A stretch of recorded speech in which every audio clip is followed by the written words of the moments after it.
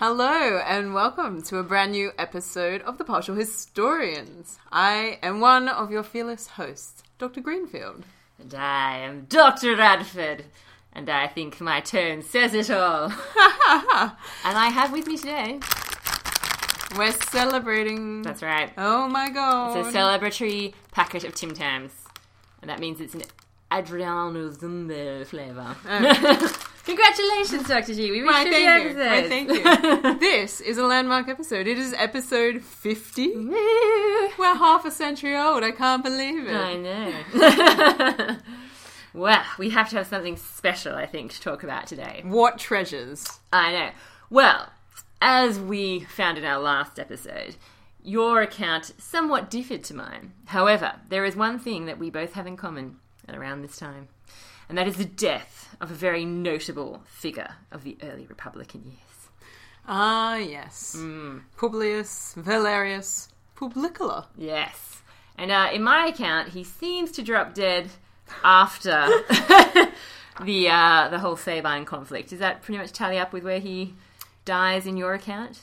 Yeah, where we have this sort of moment where we're in around about 503-ish. Yeah.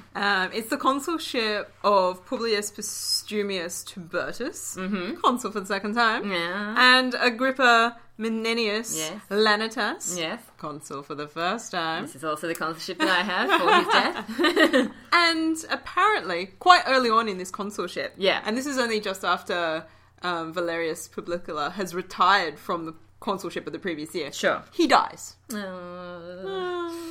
Livy says... Whoa! I know. Whoa! Livy has some great things to say about him, Dr. G. He says, he was a man universally allowed to have excelled all others in superior talents for both war and peace. Full of glory, but in such slender circumstances that he actually apparently didn't have enough cash to pay for a funeral. The true ideal Roman. Exactly, yes. Yeah, so Dionysius cuts it somewhat differently. He says he was never overcome by avarice, so the vice of acquiring money and seeking it out and holding on to it. Sure.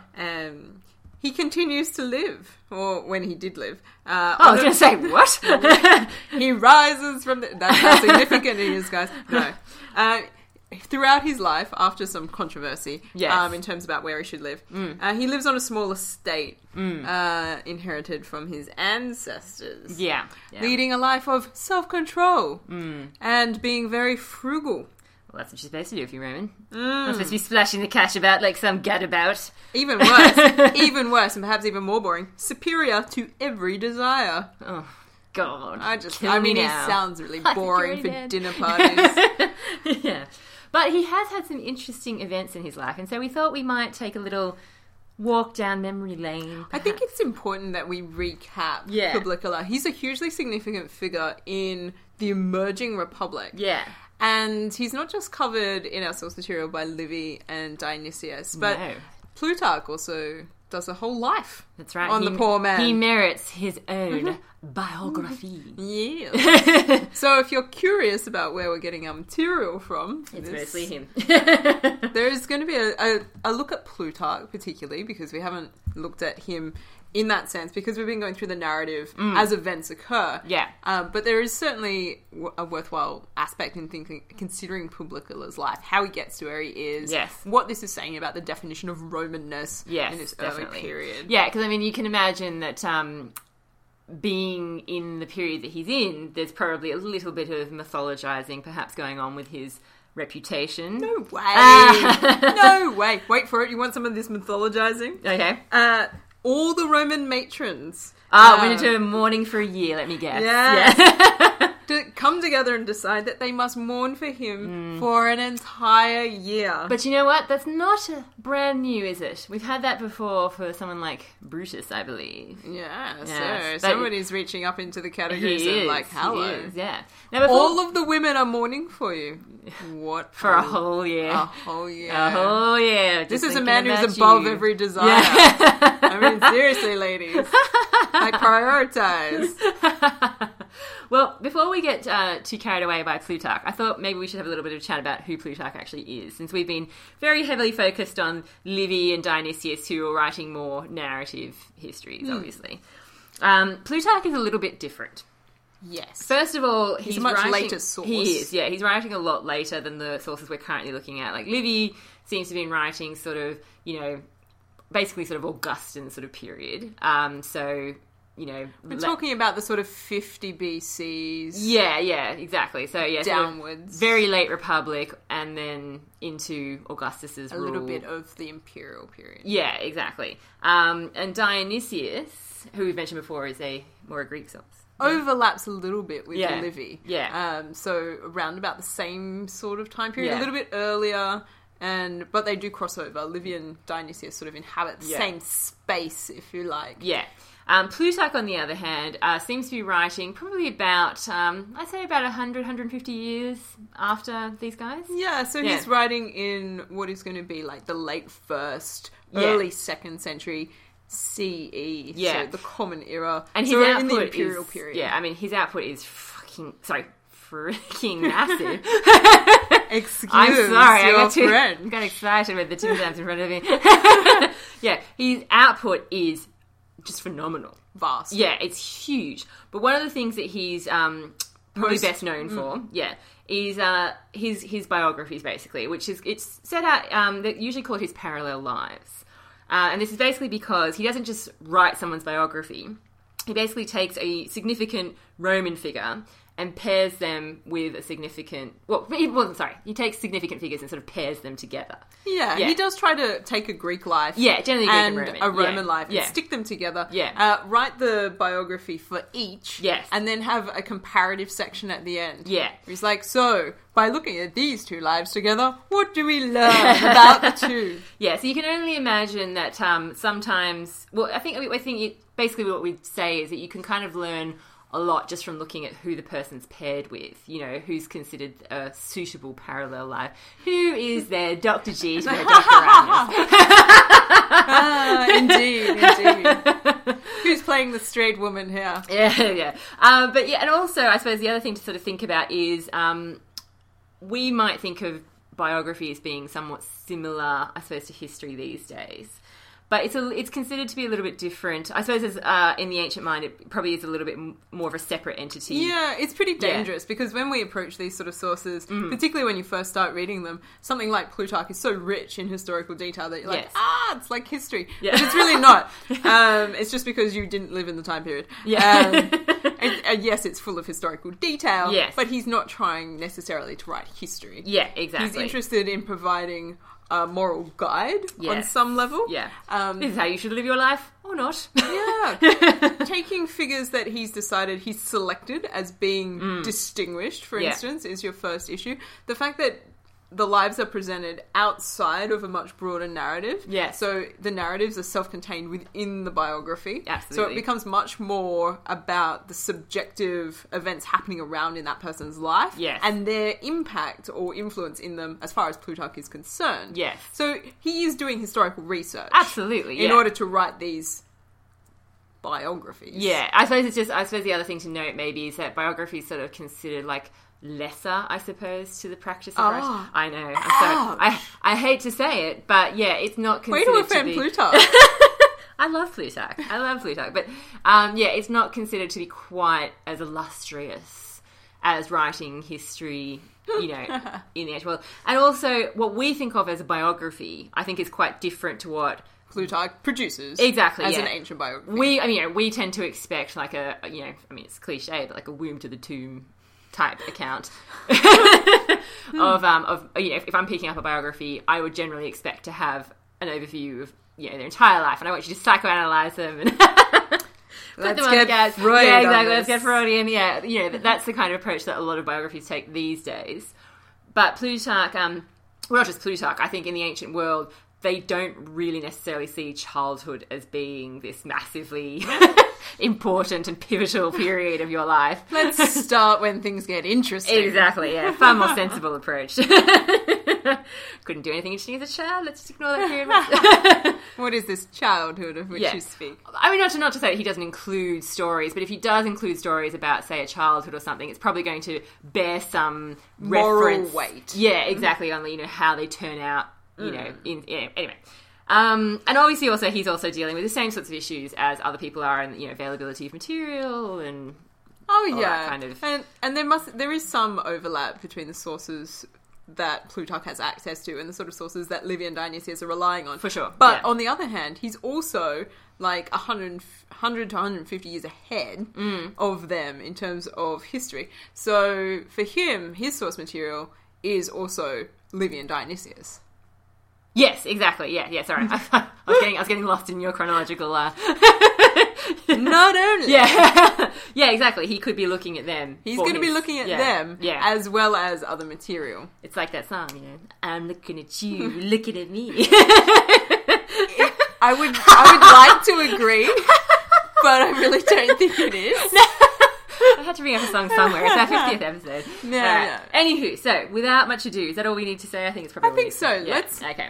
Publicola, a life in retrospect, pulling all the threads together. I feel like I should have some piano music here. Yeah.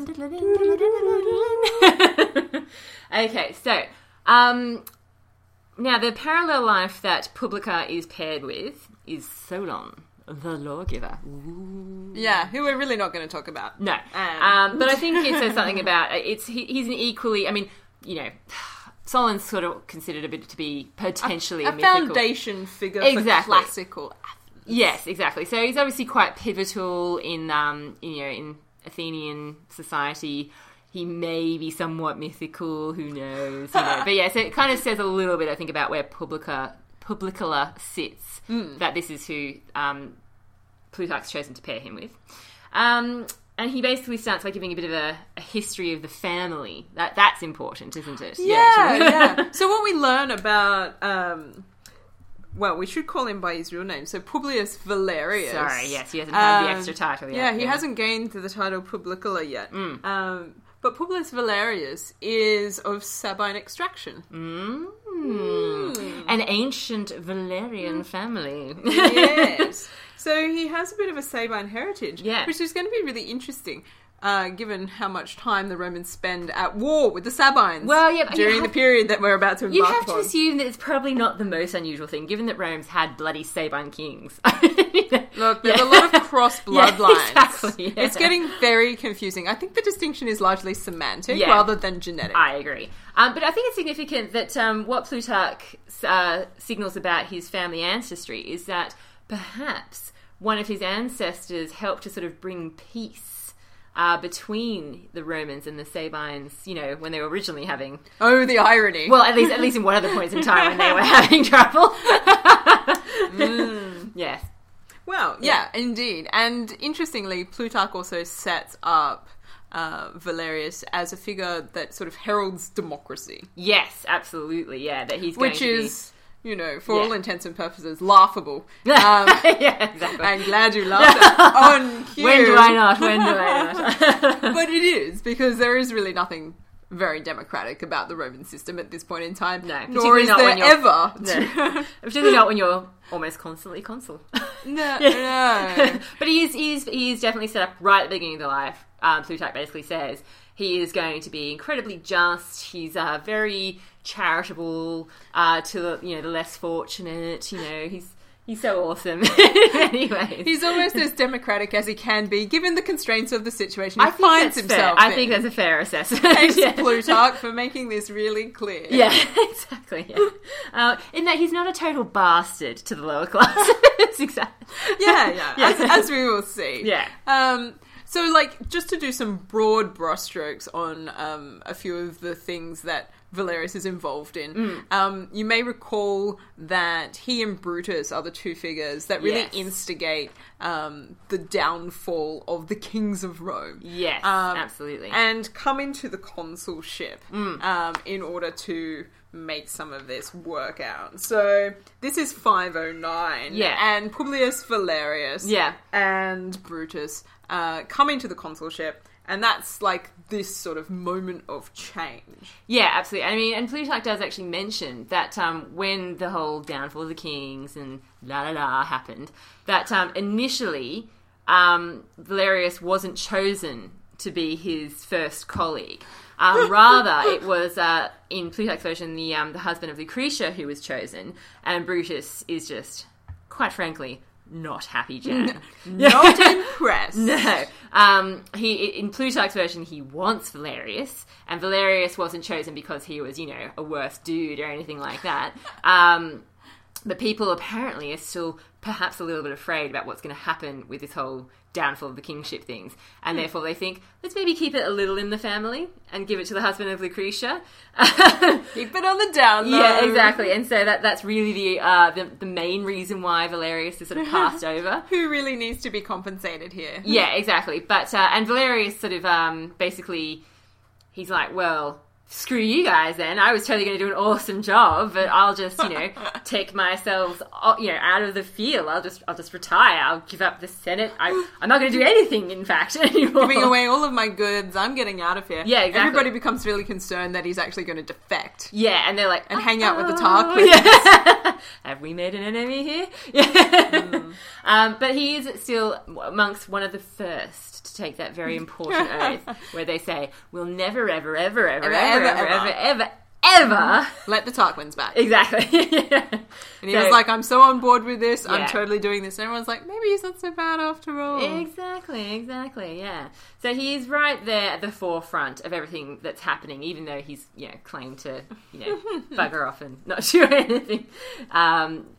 Not have anything to do with public business anymore. Yeah, look, and he has a bit of a dicey period early on because he's living in a really nice house on the top of a hill. Bit too swish, I've heard. A bit too above his station, perhaps. Yeah, because he does get into the consulship. Yes. And everyone's like, but you look like you could be like a king. Living in your nice house on the top of the hill. It's very fancy. Yeah. And we've encountered this narrative from a couple of different perspectives. Yeah. But interestingly, in Plutarch, it just goes extreme.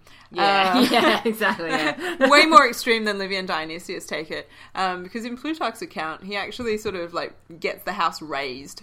Burns the house down. You want me to have the house? Fine. And he was like, fine. You think I'm a king? Yeah. You think the house is a signal of my interest in kingship? I cannot even begin to tell you how that's not true. Let me burn down this house. I've made myself homeless. And I'm living with my friends. That's quite a statement. It's quite a statement.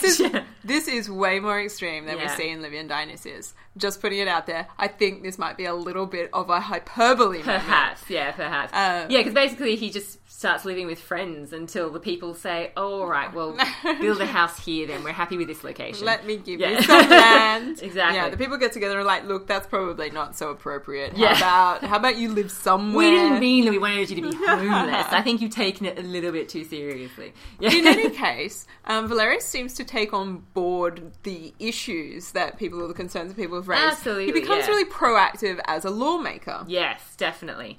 And hint, hint. Solon, wink, wink. Nudge, nudge. I'll use the parallels.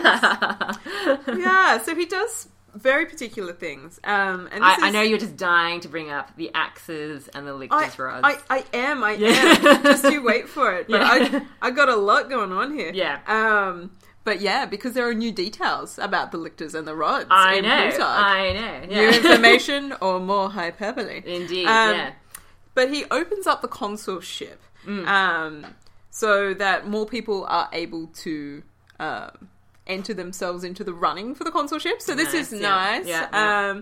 This is good. More people can be involved. Yeah. Everyone's like, that's not very kingly. Breaking down the barriers is always a good sign. He does some really specific things to get the plebs on side. Yes, this is his laws about people having the right to, like a commoner having the right to sort of appeal a judgment from one of the consuls. Yeah. So a judgment is made by the consul. You don't agree with it? Appeal. Yeah. Appeal. Say something. You're a person. Say something. No. No. Yeah. Not like that. Well, you can, depending on how you feel. But yes, the plebs are now allowed to appeal. Yeah. the idea that no one can enter a magistracy without having the approval of the people. Yes, that's pretty important. Yeah, I mean, on paper, you think yes, in a way, but in practicality, not so much. Well, yeah. I mean, and to be honest, like, you kind of assume that goes without saying. Like, I wouldn't just wake up one morning and go, you know what? I feel like a consular kind of day today. I think I'm consul. Yeah, exactly. Yeah. I think, therefore I am. Yeah, that's right. Way too soon. Yeah. They haven't made that connection yet. But still, it's nice to have it formalised, I suppose. Yeah, I mean, it's more of a show or a display than a practicality, given the way that the centuries are organised for the voting blocks. Absolutely, yeah. The plebs ultimately probably don't really end up making any of the decisions. No, I dare say they don't. But the idea is that it's nice to make them think that they do. Gestures, that's what's important. Yeah. And loosening tax restrictions. Yes. This reminds me, this puts me very much in mind of Ronald Reagan. But draw what parallels you will, dear listeners, from that parallel. Yeah, exactly. But the loosening of tax restrictions, so to encourage business. Yeah, absolutely. Yeah. So, if it's... Making Rome a prosperous place for all. Yeah. Let's see how that worked out in modern America. Yeah. Well, that's not entirely fair. I mean, Rome is somewhat... Apples and oranges. Yeah, exactly. Rome is somewhat agricultural at this point in time. Everybody's well on board with the lifting of tax restrictions. Yeah, exactly, yeah. Everyone likes that, yeah. And even more exciting is this idea that actually...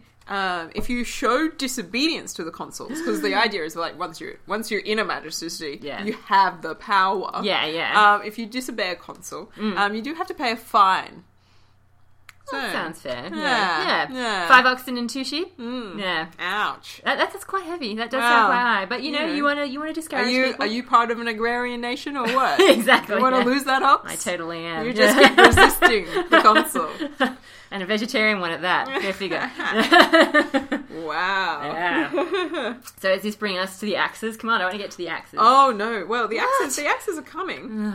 I think, I'm pretty sure I read about the axes. Yeah, okay. Well, basically what I've got is that this goes back to something you've mentioned before, in that we know that the lictors, they have axes attached to the rods, which they tend to, travel about with, whatever. Indeed. Yeah, exactly. And basically, he removes the axes from these rods, and when he comes into the assembly, inclined and lowered the rods themselves to the people. This is a very new detail. It is. The idea of the axes being removed from the fasces, which is like a consular thing. Symbol of power. Yeah, that's all well and good. Yeah, down with that. And then this idea, all of a sudden, that you would lower the rods minus the axes to the assembly. Yeah, a bit of a as nod. a gesture of respect. Absolutely, everybody likes a gesture of respect. Yeah, and something that Plutarch says, Plutarch says is still a tradition in his own time. So it's kind of a nod to the people, Because they are the sovereign rulers of this grand republic. Exactly, yeah. It is SPQR. Well, and that's probably really quite important at this point in time as well. I'm like, you've just thrown out the kings, and you're like, how are we going to make it clear that this is a different type of system? True. We have to create new rituals. There has to be new symbols. Absolutely, yeah, because you don't want to just see, as you said, I think, when we were talking about this originally, you don't want it just to be seen as, okay, so we've got rid of one king, now we have 2. Check it out. Double the trouble. Everyone wants to rule. Yeah, so you want to make it seem a little bit less of less threatening. Yeah, exactly. Yeah. I might be the magistrate, I might be the consul, but you voted me in and I respect you for that. Yeah, exactly. And it's because of all these sorts of things that he finally gets that title.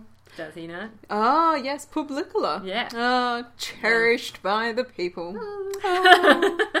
Yeah, well... Go gooey inside. Yeah, and to just cement the claim as far as Plutarch is concerned, we have this idea that comes up in his account, where if somebody makes himself a tyrant, sets himself up as a tyrant, he can just be slain without any trial. You notice a tyrant... You just kill that person. Take him down. Take him down. And you won't have to pay any penalties. Yeah, it's amazing. You're free of blood guilt if you can demonstrate proof that the person was acting as a tyrant. Yeah, That sounds good. Neat and tidy. I would love some real life examples of this. Like, my wife. She was totally acting like a tyrant. I can't even begin to tell you. Yeah. She just assumed office in the whole household. Exactly. But yes, anyway, so yes, very important democratic moves. Yeah. And also some treasury reforms, apparently. Yeah, and this one actually kind of jumped out at me as well as being quite significant because of the fact that basically you can imagine at this point in time it might not be super formal the way you go about collecting money when you need it from the people, like to wage a war or something. People, we're going to war. I need all your money. Yeah. Collection tin. Ling, ling. If you can't sign up with the dollars, you might need to sign up with your body. Exactly, yeah. So basically, he doesn't want it to be seen that, he's collecting money and then, like, taking it home. So the idea that, he doesn't want anyone to have that kind of power, not just himself. I'll look after your cash for you. Yeah. Wink. Deposited in my cellar. Oh, no! Where did it go? Yeah. Instead, he basically deposits, whenever there is a need for this, he deposits the public funds in the Temple of Saturn. And basically, apparently, sort of sets up the whole idea of the quaestors, or the people who look after... Well, this is what I find curious, because this hasn't come up anywhere. No, I know. In any of our other source material. So I have large questions. The idea that the quaestors are invented by Publicola. Exactly, yeah. Is this just making Publica sound extra awesome? Look, I'm going to maintain a level of neutrality in accepting this claim at this point in time. But it's interesting. Yeah, it is, definitely, yeah. And for those of you who don't know, because I don't think we've really talked about it before, quaestors are basically, they're on what will become, like, the Cursus Honorum, which is, like, the path ladder of honours. Exactly, yeah, the ladder that Romans sort of climb in order to ambitious achieve politicians. Yeah, exactly, when, consulship's right at the top. Quaestor is one of the lower rungs. Still important, but, yeah, it's one of the stepping stones. Yeah. So anyway, yeah, so this is totally a new detail. Anyway, I then have this idea that Publicola, God, that really is a mouthful to say. That basically, when he has a new consul, the father of Lucretius, he basically says that because he is an older man than himself, that therefore in the consulship he should have the privileges of seniority. Oh. Yeah, exactly. Nod to the, respect for elders, hello. And therefore, to him, he commits the fasces. Wow. Yeah, again, something Plutarch claims continues to this day. Again, another detail which I don't think we've talked about before. No. And I much prefer the one where they get to switch it between them every month, to be honest. Yeah, exactly. Sounds much more fun and more fair. Yeah, and so it's kind of an interesting little extra detail there again. Are we just trying to insert Publica in every significant moment that we can? Yeah. If we can make inserting Publicola like a useful phrase for people, I think we should definitely run with that. Insert a little Publicola into your day. Yeah. Have you tried inserting the Publicola? What's that fragrance? Valerian Publicola. The people love me. Yeah, that's right. Yeah, okay, good. So he has this process. So, like, his consulship. So it's 509-ish. Right. Where he shares it with Brutus. 508, where he shares it with Titus Lucretius. 507-ish. Can I insert something here? Sorry. Is it going to be Publicola? It is going to be Publicola. Then by all means. Okay. I just thought I'd also note the fact that when Brutus obviously falls in battle. Sad face. Yeah, exactly. And the fact that Publicola gives him this magnificent oration. Oh, yeah. And Plutarch says that that's also something which, is so awesome. And the Romans like the idea so much that they start to get on board with this idea that when someone really awesome dies, then you should have this sort of... And I think this has been backed up with the other sources that we've been looking at as well. That was mentioned, I think. Yeah, this is something that Livy and Dionysius do cover, this idea that the funeral oration, the public funeral oration for a significant citizen is sort of prompted or inspired by this speech. Absolutely. And I think that sounds Valerius reasonable. Gives from Brutus. Yeah, exactly, yeah. definitely. Sorry, continue. Ooh. So you get 508, I believe. Ooh, yeah. 508. Yeah. So he's consul in 509. Right. He's consul in 508. He's consul in 507. He's on a roll. Oh, he's not a king. Not a king. Publius Valerius Publicola shares his third consulship with Marcus Horatius Publius. And then he takes a few years break. Well, you wouldn't want to give people cause for concern, would you? Not when you've been doing so well at being a people person. That's right. And not when you would arouse their suspicion in the beginning. Yeah. By appearing like a king. Yeah, it is the early years of the Republic, so I think even 3 consulships in a row might be pushing.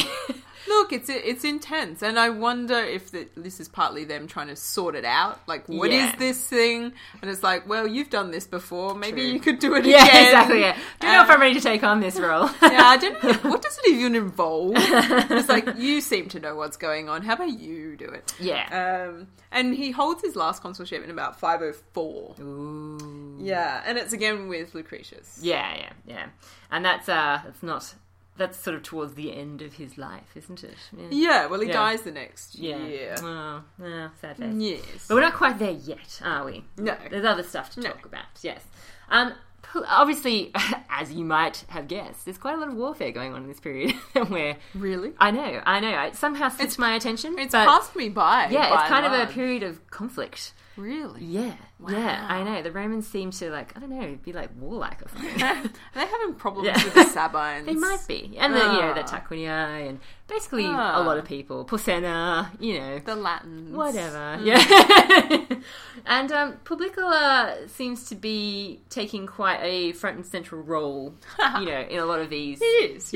In a lot of these conflicts. That's the power of consulship. Yeah, exactly. And, when they're feeling a little blue, he's there to perk them up, in the battle against the Tarquins, And also, am I jumping ahead too much if I talk about Publicola and Porsenna? No. Okay. No, do it. So, we talked before in quite a lot of detail about, what the hell is going on with Porsenna. And Publicola, being the wise character that he is, because he's not just about war, he's also about, he might have valor and that sort of thing in battle, but he's also a diplomat, he's awesome in all ways. And so he's the one that sort of sees that perhaps Porsenna would be better off as like an ally rather than someone that the Romans constantly pissing off. Maybe we can persuade him to join us. Yeah, he seems to be basically saying, okay, well, we want to somehow work it out so that this guy is no longer, besieging us. You know what would be nice? Yeah, exactly, yeah. And so I've got, this really interesting story which sort of jumped out at me is Publicola's sort of central role in negotiating the giving of hostages to offering Porsenna. His own daughter. Yeah, which I think we did mention briefly. But Valeria gets much more of a mention in Plutarch's life. Yeah. And Publicola seems to be much more involved in sort of striking this deal with Porsenna and saying, hey, whoa, things have gotten way out of hand. You think we didn't like you? It's really not about that. It's just, Tarquins, whatever. And Porsenna sort of shows himself off as being the better man in this sense because he basically says that, I really respect you, Porsenna. I happily would make you the judge of, this whole dealings that we have with these ex-royals. Whereas Tarquin, of course, being an arrogant twat, says, no man is my judge, especially not you, Porsenna, even though that doesn't really make much sense because Porsenna's kind of his ally. Supposed to be allies at that point in time. But that's where, he sort of shows his mettle as opposed to, the king that he's helped depose. And I think that's obviously, that's Plutarch making the comparison particularly clear, I think. Oh, yeah, but, and then you get the little details where Plutarch is clearly, overblowing the story. Yes. Good times, because we have the story of Cloella. Cloella, And her and the maid's defection. Yes. They had this hostage situation with Porsenna. Yeah. The Romans send some children, including some maidens. Yeah. Some of the women escape, and Cloella is the most prominent one of these. Yeah, she seems to be the ringleader. Trust to a woman to be at the heart of this struggle. Yeah. They're very much involved in history, even when they don't come into the narrative. Yeah, and in Plutarch, she actually, interestingly, crosses the stream on horseback. Don't know where she got the horse. Yeah, exactly. Since the whole setup was apparently that they were bathing. Yeah. But anyway. Difference in the detail. Yeah. Details. Yeah. Maybe you wash with a horse for good luck. Maybe that explains her equestrian statue. Well, interestingly, and this is where Plutarch does a bit of the old hyperbole on the whole story, where he basically speculates that the equestrian statue that is granted to Cloelia is quite possibly for Valeria instead. True. Yeah, that's right. Yes. Which is definitely something that I haven't had mentioned before. Look, I would just dismiss this as trying to insert the Publicola into this narrative. Yeah. If he's an awesome dude, then all his offspring must also be awesome. Have you considered? Let's just forget about Brutus's sons and the whole traitor thing. But, you know. But yeah, basically, I remember when we talked about this whole story of Cloelia, about how you talked about when they have this, amazing escape and they swim away or ride/swim away. They make it back to Rome and they're like, hey guys. And Publicola basically sort of, in this version, takes a much stronger version than we've ever seen before. Like, actually rebuking them. Well, not exactly rebuking them, I suppose, but basically saying, like, nah, this is not going to be a situation where I think you're awesome or I give you any sort of... I'm not giving you guys credit for this. No snaps. No snaps, yeah. You are actually ruining negotiations at this point in time. Exactly, and it's also because he feels like it's going to reflect not just badly on, how the Romans have behaved for Senna, but how his word is sort of, going to be,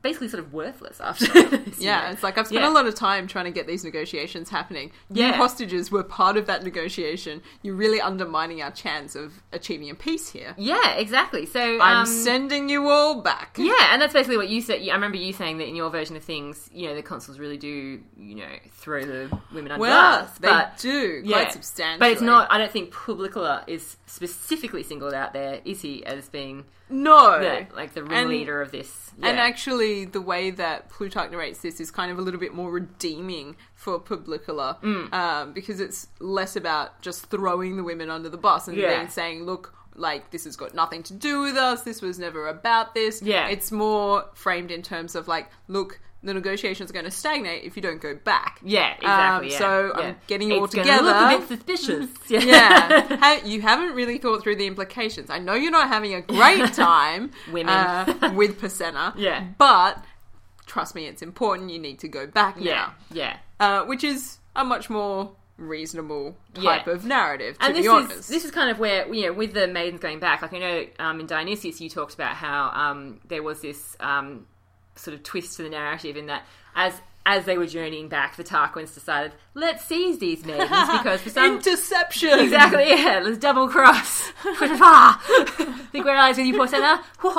No. Yeah. I don't think you understand how seriously we're taking this situation. We actually just really want to be in charge of everything. Exactly, yeah. So in Plutarch's account, not only does he include this story, but he actually has Valeria...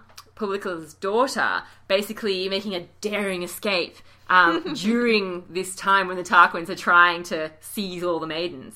How exciting. Yeah, and that's probably perhaps why I suppose maybe she's suspected as being the one who's deserving of a statue. That's kind of the reason I suppose he gives for her maybe being an alternate equestrian statue receiver. Well, perhaps. Yeah, so again...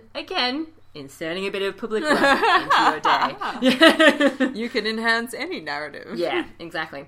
And that kind of brings us, I suppose, rather neatly back to the whole Sabine affair, doesn't it? Indeed. Yes. So basically, when trouble starts up with the Sabines again, funnily enough, in Plutarch's version, it is not Publicola who's consul, but his brother. Marcus Valerius. And Postumius Tubertus.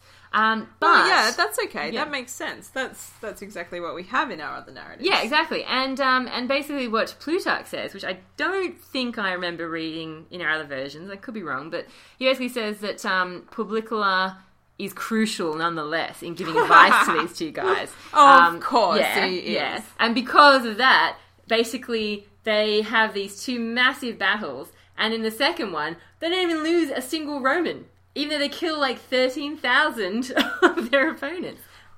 Maze balls.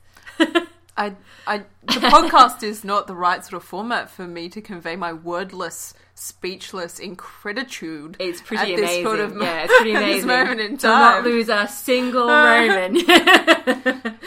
And how many of the Sabines were lost? 13,000 apparently. Yeah. Wow. I know. That just shows that even when he's not in charge, he's mere advice. You know? You follow his advice and all is well. You know? Well, and, having, like, Marcus Valerius, your own brother, as consul. Yeah. So, Yeah, you've got the ear of Publicola. Totally, yeah. You're going to be sweet. You know how it's going to go down. And no lives lost. Yeah, exactly, yeah.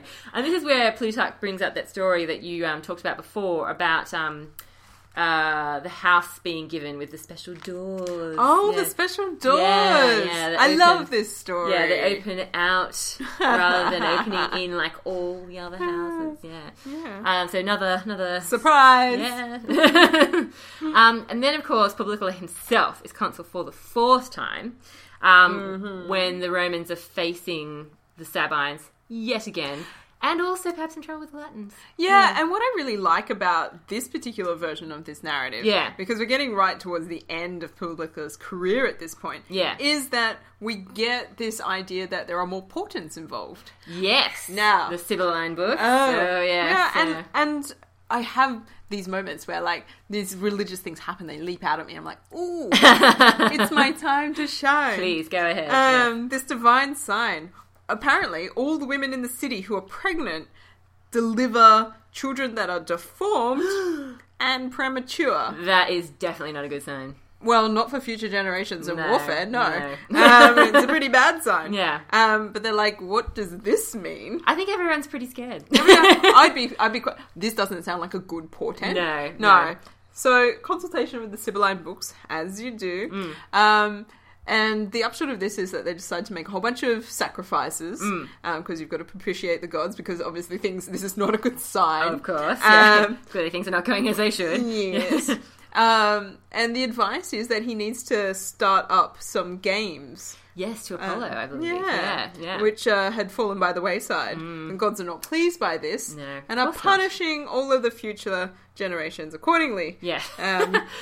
With their premature and deformed births. Yeah. It's a pretty clear sign. Yeah. So interestingly, even though it's not tied into the war effort in a broader sense, it's sort of like this sense in which the Romans always need to achieve balance between what they're doing in their social and civic life and how that will reflect later on in their war affairs. You can understand them things were falling by the wayside considering they've been at war like a lot. You know, guys, I know we've had a tough, 5 or 6 years worth of war with the Sabines, but we really need to have the games. Yeah, exactly. Apollo's not going to wait. Apollo's still mad at you. Exactly, yeah. Now, interestingly, when we talked about the whole tension between the Sabines and the Romans before, we talked about this seeming defection of Appius Claudius, who becomes, that whole family becomes very significant. This is Roman the start life. of the Claudii. Yeah, exactly. From the Sabines to the Roman side, basically because, for whatever reason, like Claudius maybe wasn't so keen on going to war with the Romans, and so he and his tribe, basically do exactly what the Sabines were afraid he was going to do and pack up shop and go to the Roman side. Oh, the irony. Yeah, now this in itself, okay, that sounds all right. But in Plutarch, again, it sounds like Publicola is much more involved in getting this defection to happen. It's very Cold War. Ooh. Yeah, exactly. So, Publicola knows that they're going to defect and he gives them, grants of land. Like, we know about the grants of land, but the fact that he sort of seems to be the one kind of orchestrating it. And, of course, he makes sure that Appius Claudius himself gets, the hugest portion. Yeah, just keeps inviting them over and, doing a little bit of the old, you should join us. Exactly, if you join us, look at all this land that you could have. Have you considered ours? River views. Malaria in the summer. A place in the Senate, I think I can arrange that. So the fact that this very significant family seems to owe its origins in Rome to his machinations. Yeah. The subtle charisma I know. that is Publicola. Yeah, exactly. Yeah, so that's kind of, again... He waves a magic wand over Porsenna. He waves a magic wand over the Claudii. What can I say? He's a diplomat as well as, someone who's also in battle. And a gentleman. Yeah. No wonder the matrons mourn for him. Exactly, for a whole year. Yeah. Exactly. And that sort of brings us to the narrative, I suppose, that you were talking about last time with the whole, the Romans are hiding in their ditches and near Fidene. And yes. The ditch hiding. Yes, exactly. And, they're trying to crash the Sabines and la la la. And so, eventually we know the Romans, triumphant. And it seems that they owe a lot to Publicola in this. Oh, has he been part of the strategy, has he? He is being lauded as being quite important, not just the gods, but the Publicola. He is crucial. And that's pretty high to say that he's, the gods he dies that year, yeah. Well, yeah. Like, how useful could he have been? Well, yeah, but the fact that, it's... Yeah, he's up there. He's up there again. And then, as you say, that kind of brings us to the end of its glorious life, which when you think about it, everything that we've been talking about has apparently happened in about 5 years. Well, it has. Yeah. But, it's laying out the details. Yes, absolutely. And this is obviously, again, I suppose, obviously biography is perhaps setting out a morality, but it's morality that people are going to find useful. And that is going to centre on, sort of how you conduct yourself in public life. Yeah, and Publicola, the way that this story sort of comes to a conclusion in Plutarch is emphasising all of the sort of values that Romans are interested in, attaching them to themselves. Final section. Yeah, in a way he becomes set up as one of these first ideal Roman citizens of the Republican tradition. Yeah. Because he dies and the poverty in which he has lived his life. Yes. Presumably in the latter half after he's burnt down his house on the fancy hill. That might be where he lost his money. Yes, there's this sense in which they want to bury him with honour. And it should be done at a public expense. Yes, yeah. And everyone should contribute towards that. Absolutely, But actually, this is something which is also tied in with the fact that he doesn't seem to have a huge amount of money. Yes, it's kind of in Plutarch, it's kind of a joint thing. It's, okay, yes, he's not particularly wealthy, but also we want to make this gesture. Yeah, we want to recognise this individual with some sort of particular honour. We're going to bury him at public expense. And not only that he's buried within the city... And that his family are also going to have the privilege of being buried. Yeah, and this is a huge honour. Yeah. And we don't see anything quite like this again until much later on. Yeah. But we do also have this conceit, if you like, that happens where Plutarch sort of explicates that actually they don't bury people in the city. Yes. They make a gesture towards burying them in the city and then carry them out of the city and bury them somewhere else. Because let's face it, it's a bit of a health hazard. Yeah. It's all about the gesture, isn't it? Yeah. And I guess I might wind up, if I might, Dr. G. Oh, please do. With yet another sickeningly sweet evaluation of Publicola, the people's friend. Yes. So far as it can possibly be achieved by men who are regarded as honourable and good, he had brought his life to perfection. Makes me think very much of an Oscar Wilde quote, which allowed me to observe that you seem to be the absolute embodiment of perfection.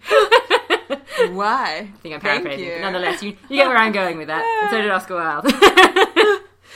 Well, so in that vein, as we near the 50-minute mark, happy 50th episode. Yes. 50 minutes for a 50th episode. Absolutely. I think it's quite an achievement. It is. Thank you, dear listeners, for your patience, forbearance, tolerance, interest, love. And please, don't feel afraid.